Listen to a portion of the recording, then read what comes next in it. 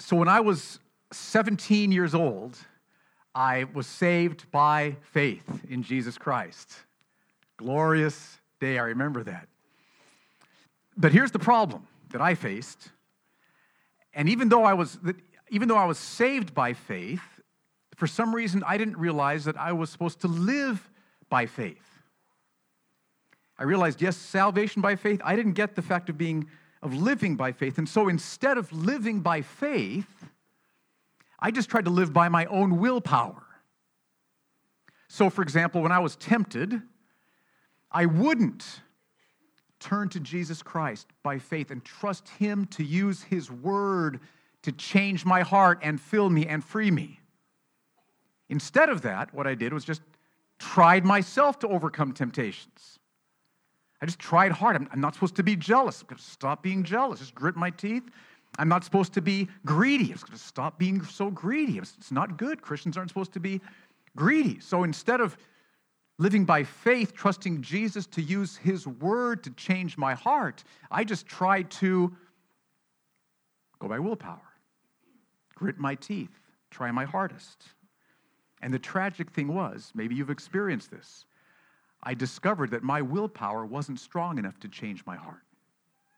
It wasn't strong enough to overcome temptation. And so sin's power grew month after month in my life, and my love for Christ diminished month after month in my Christian life. It was a very difficult time for me. But through this difficult time, in God's mercy, He calls me to be a pastor. You can figure that. Okay, thank you for your mercy. And I went to seminary. This is all part of His plan for me. And I went to the seminary that my father taught at, and I took as many of his classes as I could. And what he taught was exactly what I needed to hear. And he showed from Scripture after Scripture that we're not just supposed to live by our own willpower, our own fleshly energy, but live by faith in Jesus Christ. That no matter how strong the temptation is, no matter how our hearts feel far from God, no matter how we're gripped by some lust or greed or pride, we can always look to Jesus and trust Him. Just come as we are and trust Him and say, help me, and open up the Word of God, and He will, by the power of the Spirit, use the Word to set us free, change our hearts. Oh, and I tell you, that teaching has transformed my life from many, many years ago. And that story is one of the reasons why we're doing a series here now on living by faith. Because many followers of Jesus, I have found, do not understand that we don't just begin the Christian life by faith, but we are to continue the Christian life by faith. Many Christians don't understand that we don't have the willpower to overcome sin on our own. We're never called to do that. But if we will look to Jesus and trust Him and seek His face and cry out to Him, He will use His word to empower us, free us, and change us. And so I'm so excited to share this with you, and and I know many of you are already experiencing this, but oh Lord, that you just pour out understanding of living by faith upon Grace Church. That's what we're asking God to do. Now this morning, we're going to talk about how to overcome anger by faith. And the passage we're going to look at is Colossians chapter 3, verses 4 through 8. So go ahead and turn there in your Bibles. Bring your own Bibles. You can open up circle words, write little notes in the margins. Take this with you. Colossians chapter 3, verses 4 through 8. Colossians was written around the year AD 58 years after Christ was born. Paul wrote it to this new church plant in Colossae in order to alert them to some false teaching that was sneaking in and to encourage them to live by faith, to put their trust in Christ with all the commands that we Christians are given by the Lord to obey. So look at what Paul says in Colossians chapter 3, verses 4 through 8. Verse 4, he says, when Christ, who is your life, appears, then you also will appear with Him in glory. Put to death, therefore, what is earthly in you: sexual immorality, impurity, passion, evil desire, and covetousness, which is idolatry. On account of these, the wrath of God is coming. In these you too once walked when you were living in them, but now you must put them all away. Anger, wrath, malice, slander, and obscene talk from your mouth. Now, did you notice that verse 8 talks about anger? Did you catch that? So let's read that verse again. We're going to focus on this verse. Now you must put them all away. Anger, wrath, malice, slander, and obscene talk from your mouth. So let's start with this first question. What does it mean to be angry? And notice in verse 8, Paul mentions two words, both anger and wrath. And in the Greek, those are very similar words. They're really overlapping. And the Greek words, anger, wrath, mean very much the same as the English words mean as well. And to be angry or wrathful means that you feel fury, you feel rage, you feel intense displeasure about someone or something, right? It's not rocket science, pretty simple. Anger, wrath, you feel intense rage or fury about someone or something. So I was trying to think a time when I was really angry. I mean, there's been times, but I thought of one, this is years ago, when we were planting our church in the U.S., in the San Francisco area, and there were only 4 members of the church, Jan and me and our kids, Anna and Brad. Okay, that was it. Okay, we just moved there, and here we go. And so I worked in real estate to pay the bills while the church was getting started, and God blessed the real estate work.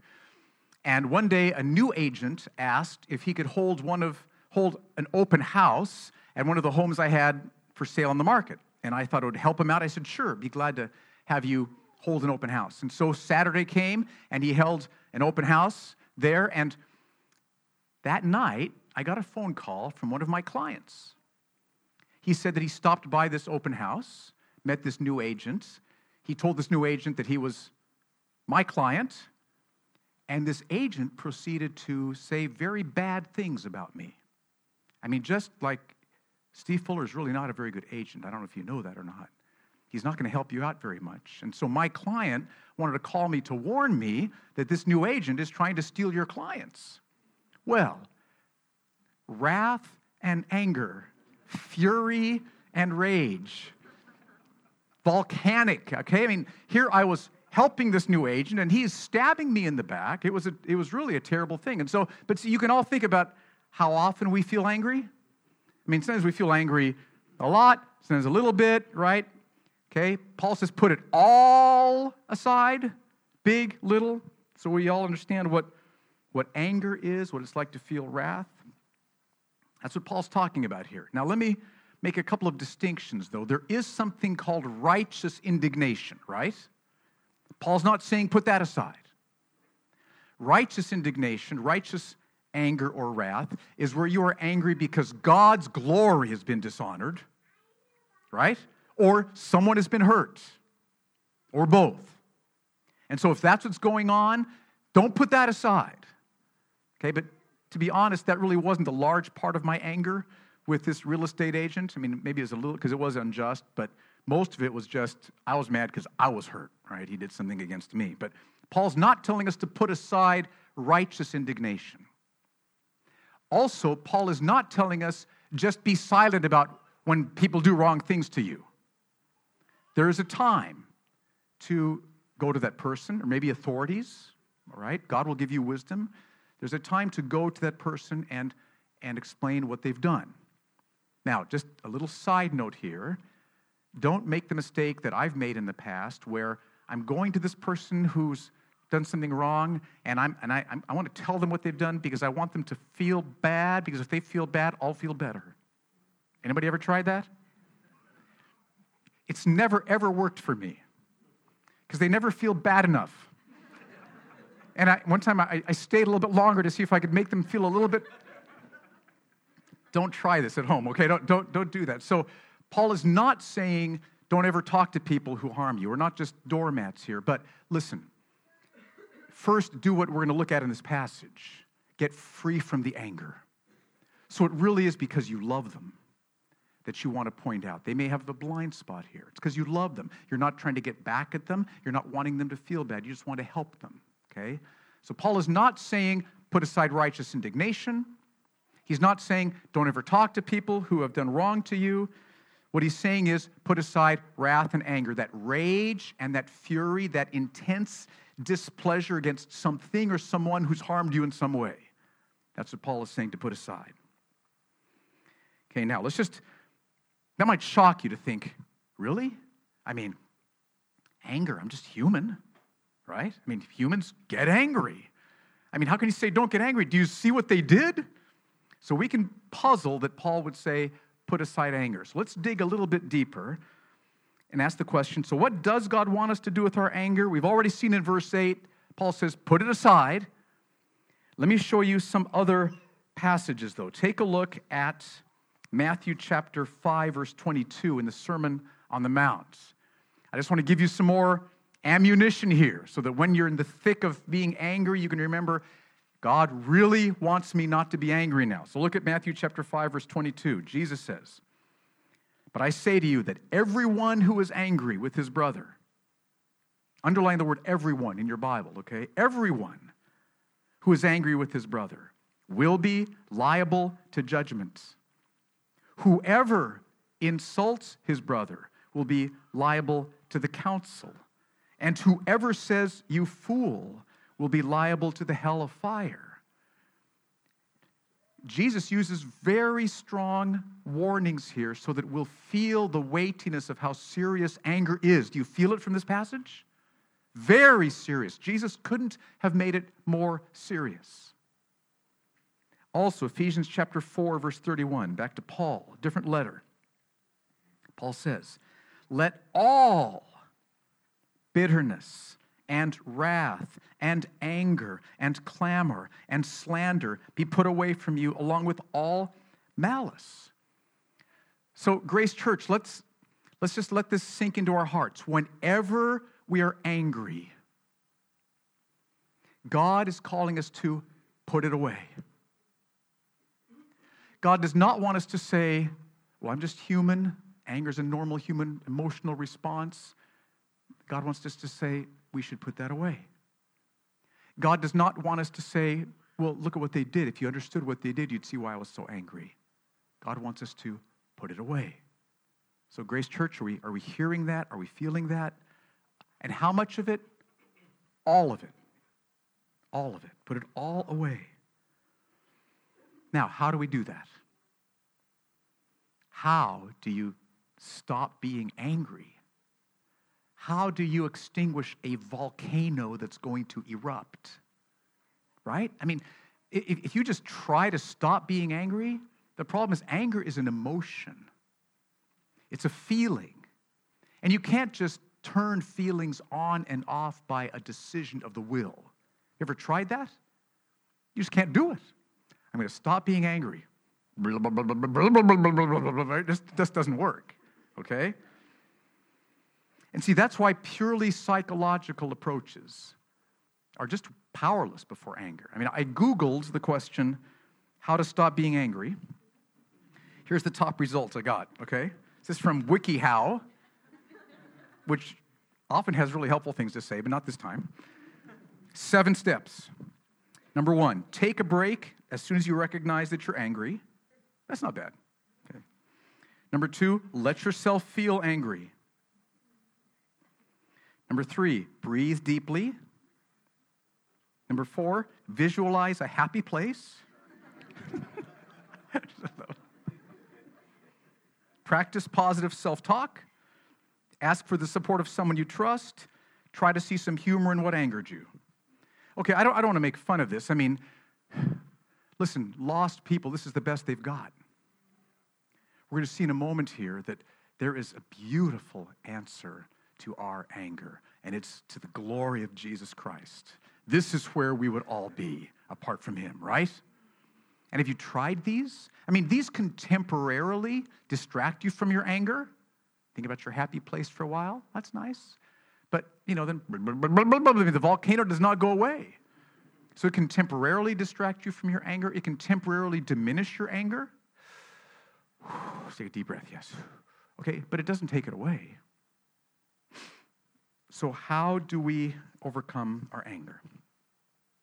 The good news is that in Colossians chapter 3, Paul tells us how. This is such an encouraging passage. How can we put away our anger? Now, here's the background for how I discovered this passage. This is just a few months ago. I was talking to someone who was very angry about something that had happened at work to them, and rightly so. Except they did put it away. But you get what I'm saying. Something terribly unjust had happened at work, and they were furious about it. But they knew that anger was wrong, and so we were talking and praying, and I realized in the course of this conversation that I really wasn't able to give them much help in terms of how to overcome anger, to be honest. I just wasn't able to be much help. So I went home after that. We prayed. That was good, I'm sure. But I went home and I sat down at my desk in my study and opened up my Bible and said, okay, if God can free us from anger, then Father, show me where in the book you tell us how that happens. And I came to this passage, Colossians chapter 3, verses 4 through 8. Now notice that this passage breaks into two parts. This is so important to see. Verse 4 tells us something about Christ. And then verses 5 through 8 give us commands to obey. Did you notice that? Verse 4 is truths about Christ. Verse 5 through 8, commands to obey. And underline that word, therefore, at the beginning of verse 5. Because what that word, therefore, shows is that the way we obey the commands of verses 5 through 8 is by seeing the truth of who Christ is in verse 4, believing the truth of who Christ is in verse 4, and feeling the truth of who Christ is in verse 4. Let me say it again. Verse 4 has truth about Christ. Verses 5 through 8 is commands that we're supposed to obey. And notice that word therefore at the beginning of verse 5. That shows that the way we obey the commands of verses 5 through 8 is by seeing, believing, feeling the truth about Christ that's taught in verse 4. Let's read through the passage so you can see this. Verse 4. When Christ, who is our life, appears, then you also will appear with him in glory. Put to death, therefore, because of verse 4, therefore put to death what is earthly in you, sexual immorality, impurity, passion, evil desire, and covetousness, which is idolatry. On account of these, the wrath of God is coming. In these you too once walked when you were living in them, but now you must put them all away, anger, wrath, malice, slander, and obscene talk from your mouth. So because of who Christ is, because Christ is our life, when we see that he's our life, when we believe that he's our life, when we feel, experience that he's our life, we'll be able to put away anger. Now think about this. Here's what struck me that afternoon as I was trying to figure out how to help people with anger and help me with anger. If what frees us from anger is seeing and feeling the truth of who Christ is, if that's what frees us from anger, then why do we get angry? Because we're not seeing and feeling who Christ is. Do you see that? If the way we're freed from anger is by seeing that Christ is our life now and forever, then the reason I got angry in the first place is because I wasn't seeing that Christ is my life now and forever. And because I wasn't seeing that Christ is my life, I started trusting something else to be my life, and somebody took that something else away from me, which made me angry. See how that works? Let me say it one more time. The reason we get angry, every time we're angry, it's because I've stopped seeing that Christ is my life. I've started trusting something else as my life, and that's been taken away from me, leaving me empty. And I get angry as a result. Now, let me give you an illustration. Back to our bread illustration, okay? Hope you're getting tired of this. This is so important. John 6:35 is our theme verse for this series, where Jesus says, I am the bread of life. Whoever comes to me will not hunger. Whoever believes in me will never thirst. Now, that verse has lots of implications. One implication is that every human being has heart hungers and thirsts. You got to understand that to understand living by faith. We all have hungers and thirsts for life, for joy, for excitement, for peace, for meaning, for hope, for security. We all hunger and thirst for these things. And the good news is that Jesus Christ is the bread of life. So this is the part I just love to do. So here's all the bread that we have in Jesus Christ, okay? We put it in the freezer this last week. That's why it still smells pretty good, though, okay? Just so you know. I'm not sure it'll last too much longer. We'll have to, anyway. So, okay, do we have enough yet? Not quite. Okay, so here we are. We're hungry. Heart hungers, heart thirsts, joy, peace. And Jesus Christ is the bread of life.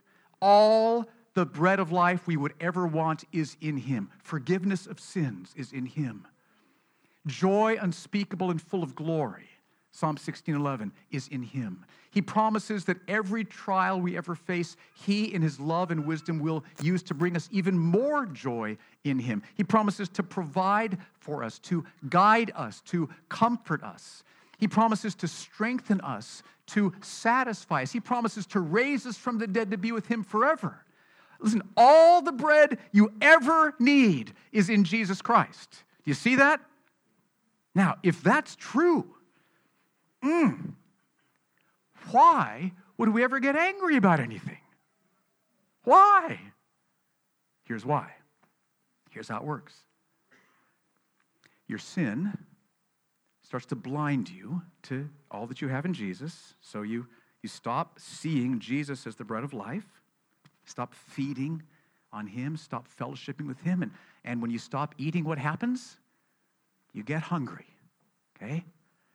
You get hungry. Now, let's say that your boss tomorrow morning gives you a 1,000 dirham bonus.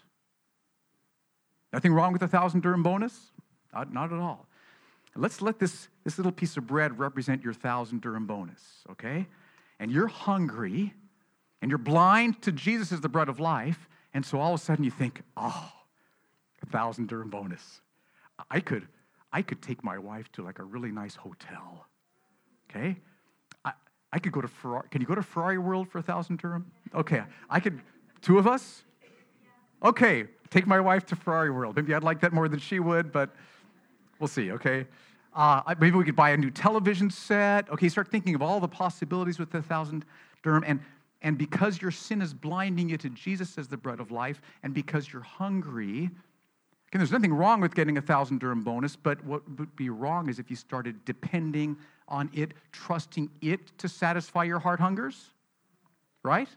So you're relying on this to satisfy your heart hungers? Do you feel that?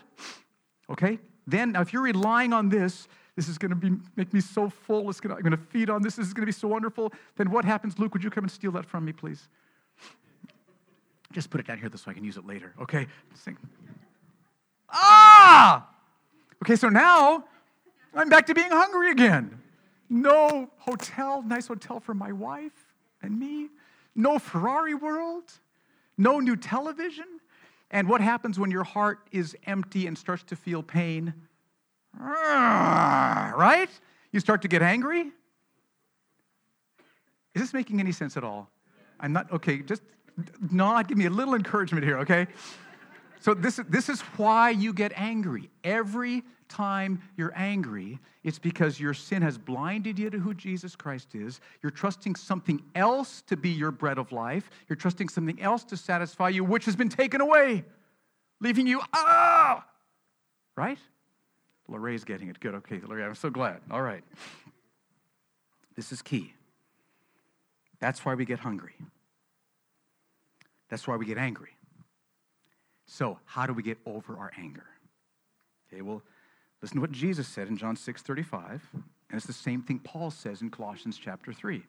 Jesus says, I am the bread of life.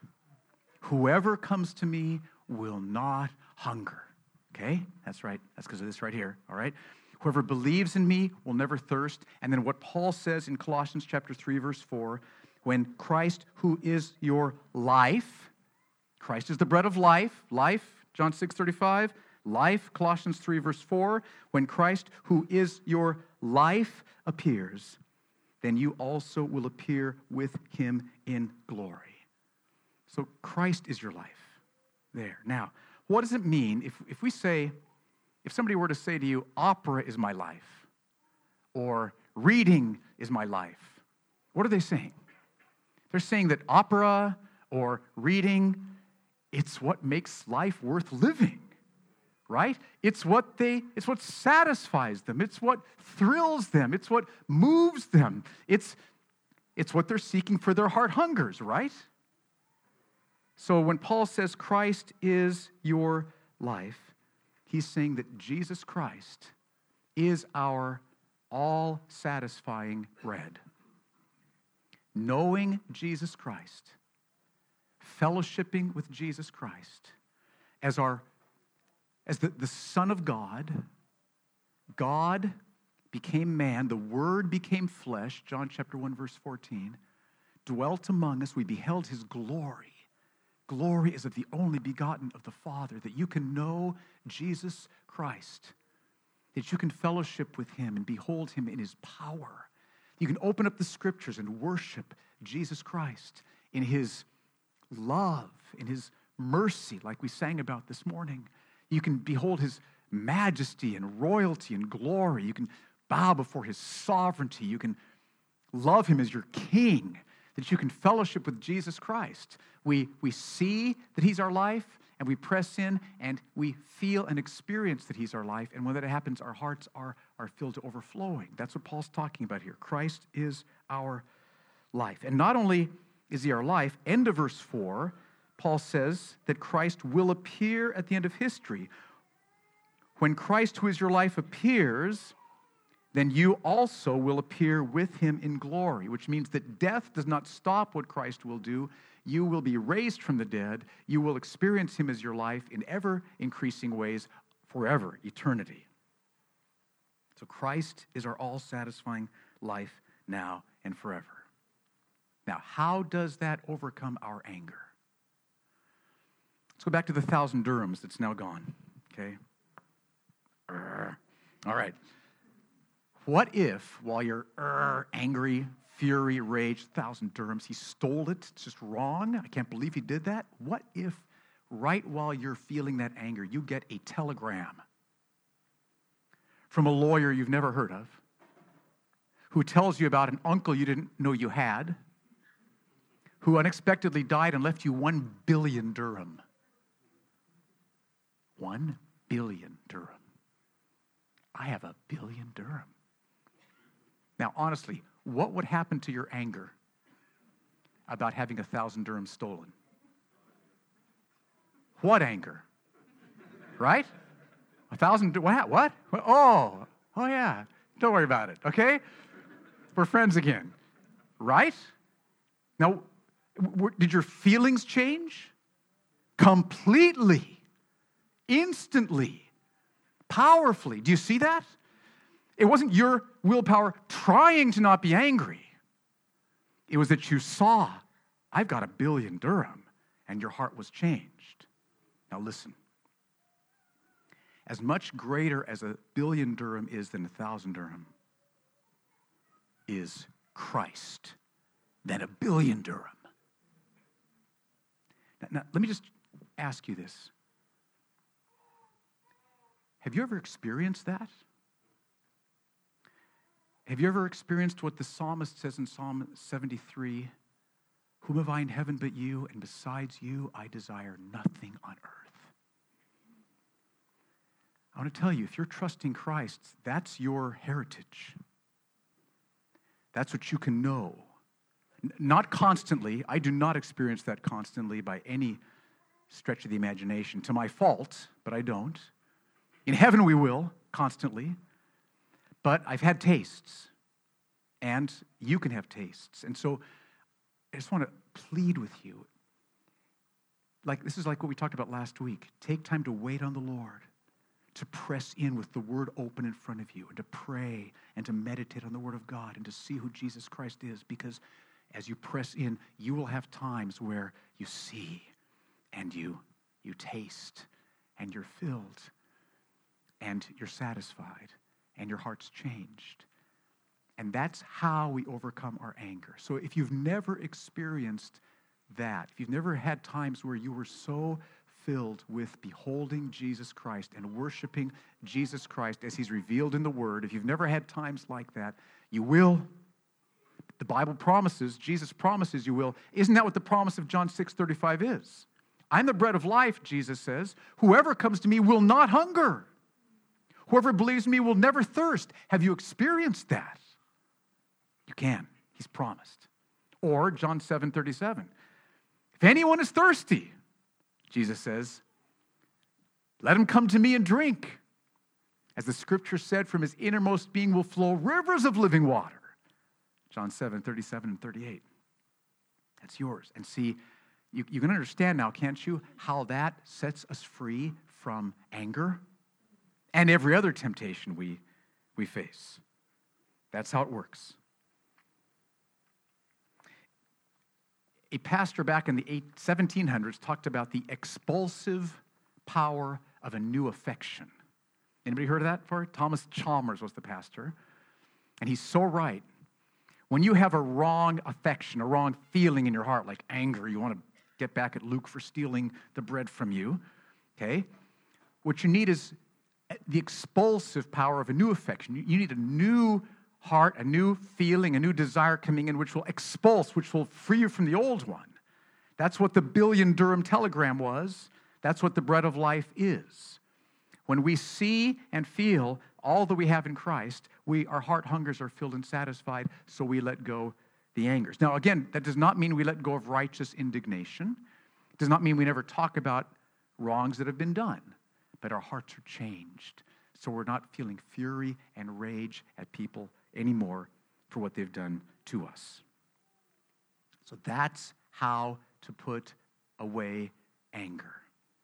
It's by seeing and feeling the truth in God's Word of who Jesus Christ is.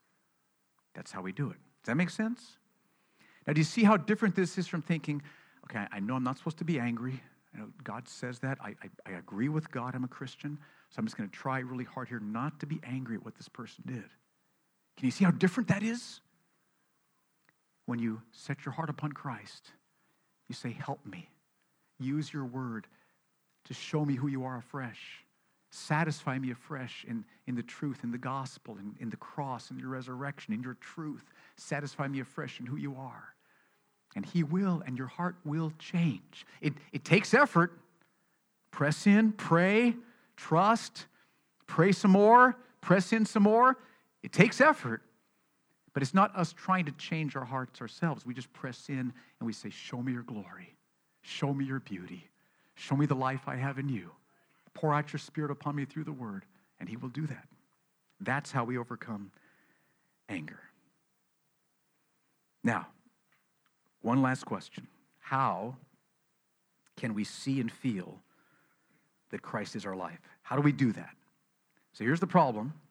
Our sin is blinding you. Notice how we've done this every Friday on this series so far. We've had this problem of sin blinding us to all that we have in Christ. That is always our problem. That's the root of everything, okay? So how do we see and feel if my sin is blinding me? And we all know what that's like. You're just feeling nothing towards Christ, right? You're just like what's on TV? You're just like blah towards Jesus? We all battle with that, right? Can we be real about that? We all struggle with that. So what's going on when that's happening? My sin is blinding me to who Jesus Christ is. So what do we do? Let me give you 4 steps. First, understand what your anger shows about you. Okay? It shows that you're not trusting Christ. It shows that your sin has blinded you to who Jesus is. You're not seeing Christ. You're not feeling the reality of Christ. You're not trusting Christ at that moment. That's just the reality of it. Okay? You're not trusting Christ. Sin has blinded you, and you're trusting something else to give you life, which has been taken away from you, which is why you're angry. So that's what anger shows. Second, turn to Jesus and confess your unbelief. Now, don't make excuses. Just confess it. Forgive me. My sin has blinded me, so I'm not seeing you anymore. I've been trusting the thought of this promotion to give me life. Nothing wrong about getting a promotion, right? But if you rely on that for your life, that's wrong. okay? Or I've been trusting that I have a free night tonight. I just want to go home and just put my feet up, have a free night. And, my husband ran out of gas. Again, I can't believe it, and I've got to go and pick him up now. And so you get angry about this. So you're trusting a free night. You're relying on a free night to give you the joy you're looking at, right? Does that make sense? Okay, or you come home, you're thinking about macaroni and cheese. Macaroni and cheese Tuesday night, that's our macaroni and cheese night. You walk in and that is not true, Jan says. This is true. I'm just making this all up. I just make these things up, okay? So split pea soup. I thought it was mac and cheese night. And can you rely on mac and cheese for your life? Food is big, right? Okay? So money, or like maybe somebody new has come into the church, or somebody new, a new friend, and you're thinking, I'd like a new friend, and this person could become a great friend, and that person becomes somebody else's friend more, and you can become angry about that. See, all the different things that we can look to for our life, okay? It's all because we've become blind to Jesus. Nothing wrong with mac and cheese, split pea, helping your husband get the car filled up, having a new friend, promotions. None of those things are wrong, unless in our blindness to Jesus, we start to rely on them for our life. That's wrong. And then if one of those gets taken away, we get angry. And it shows what's been going on in our hearts. So turn to Jesus and confess your unbelief. Just confess it to him as sin. Father, forgive me. Look at my unbelief. Look at my sin. I'm blind to you and your Holy Son right now. Forgive me through the cross. And he will. He'll completely forgive you. Third, ask for his power to open your eyes. You can't open your own eyes. You can't change your own heart. But Jesus can do both. He will open your eyes, your spiritual eyes. He will change your heart. He will. So ask him to. Pray, please, change my heart. You've promised to do it. I'm here. I'm waiting on you. I can't do it, but I want it to happen. Please open my eyes. Free me from sin's blinding power. Help me. That's the third step. And then fourth, pray over helpful scriptures. I think I've mentioned this before, but John Piper says that sin is like cataracts that can grow up over your eyes and cloud your vision. Sin's just like that. We just can't see very clearly anymore, okay?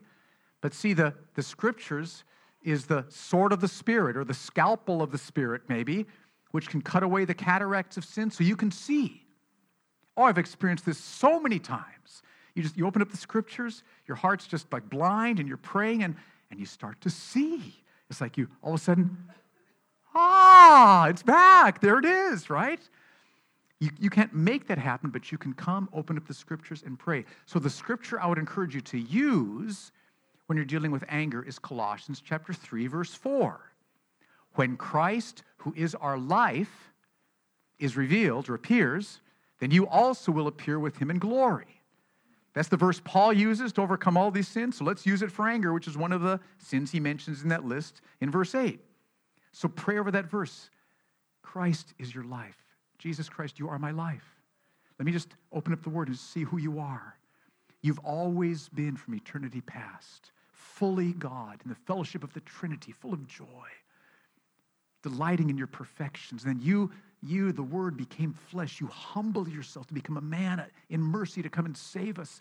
And you were willing to go to the cross to die. And you see his love, and you see his sovereignty, and you see his authority, and you see his mercy and his gentleness with children and his power to heal the sick. And you see who Jesus is. And then he rose from the dead after paying for our sins. And as you read the truth of who he is prayerfully, the cataracts will be cut away. You'll see, you'll feel, you'll feed, you'll taste. Your heart will be satisfied. And the anger will, I got 1 billion dirham in Jesus. The anger's gone. And that didn't happen by your willpower. It didn't happen by you trying not to be angry. It happened by you falling on your face before Jesus Christ saying, help me. I trust you to use your word to change my heart. And I promise you, church, every time you trust the living Jesus to change your heart through his word, with his word, he will. Every time. Every time. Now, let this just ring in your ears, because I know my problem is my heart feels so hard. I'm so angry. I'm so discouraged. I'm so bitter. It's like nothing's going to change this heart. Just like, what's on TV? Right? What's on Facebook, right? No. Every time you come before the Lord Jesus and say, help me, open my eyes, use your word to cut away the sin so I can see and worship. Every time, he will. He will. He will. And it won't be because of your willpower. It'll be because you trusted Christ and because Christ is faithful.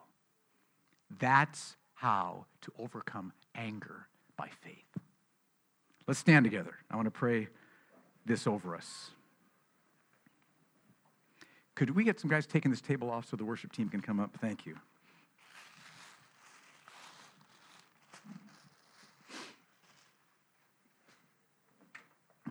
Thanks, guys. Let's pray. Father, we all deal with anger, everyone in this room. And I just pray, for me, I pray for each of us, that we would let your word shape how we see and respond to anger. We don't want to be conformed to the world. We want to be transformed by the renewal of our minds. We want to put away anger when it comes. And we praise you that because of Jesus Christ being our life, we can.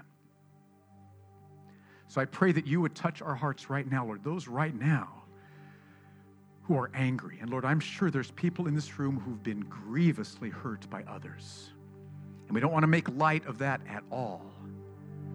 But Lord Jesus, you are so glorious. Even those angers can be freed, released, washed away by you being our life. So Lord, come and touch hearts right now, I pray. I pray that you'd give us a rhythm in our lives, that whenever we're angry, we would seek your face in the word, ask for your help, and press in until once again we see and feel you as our life. And Lord, we want to look to you now and worship you and draw near to you as our life with this song. So come and meet us as we worship.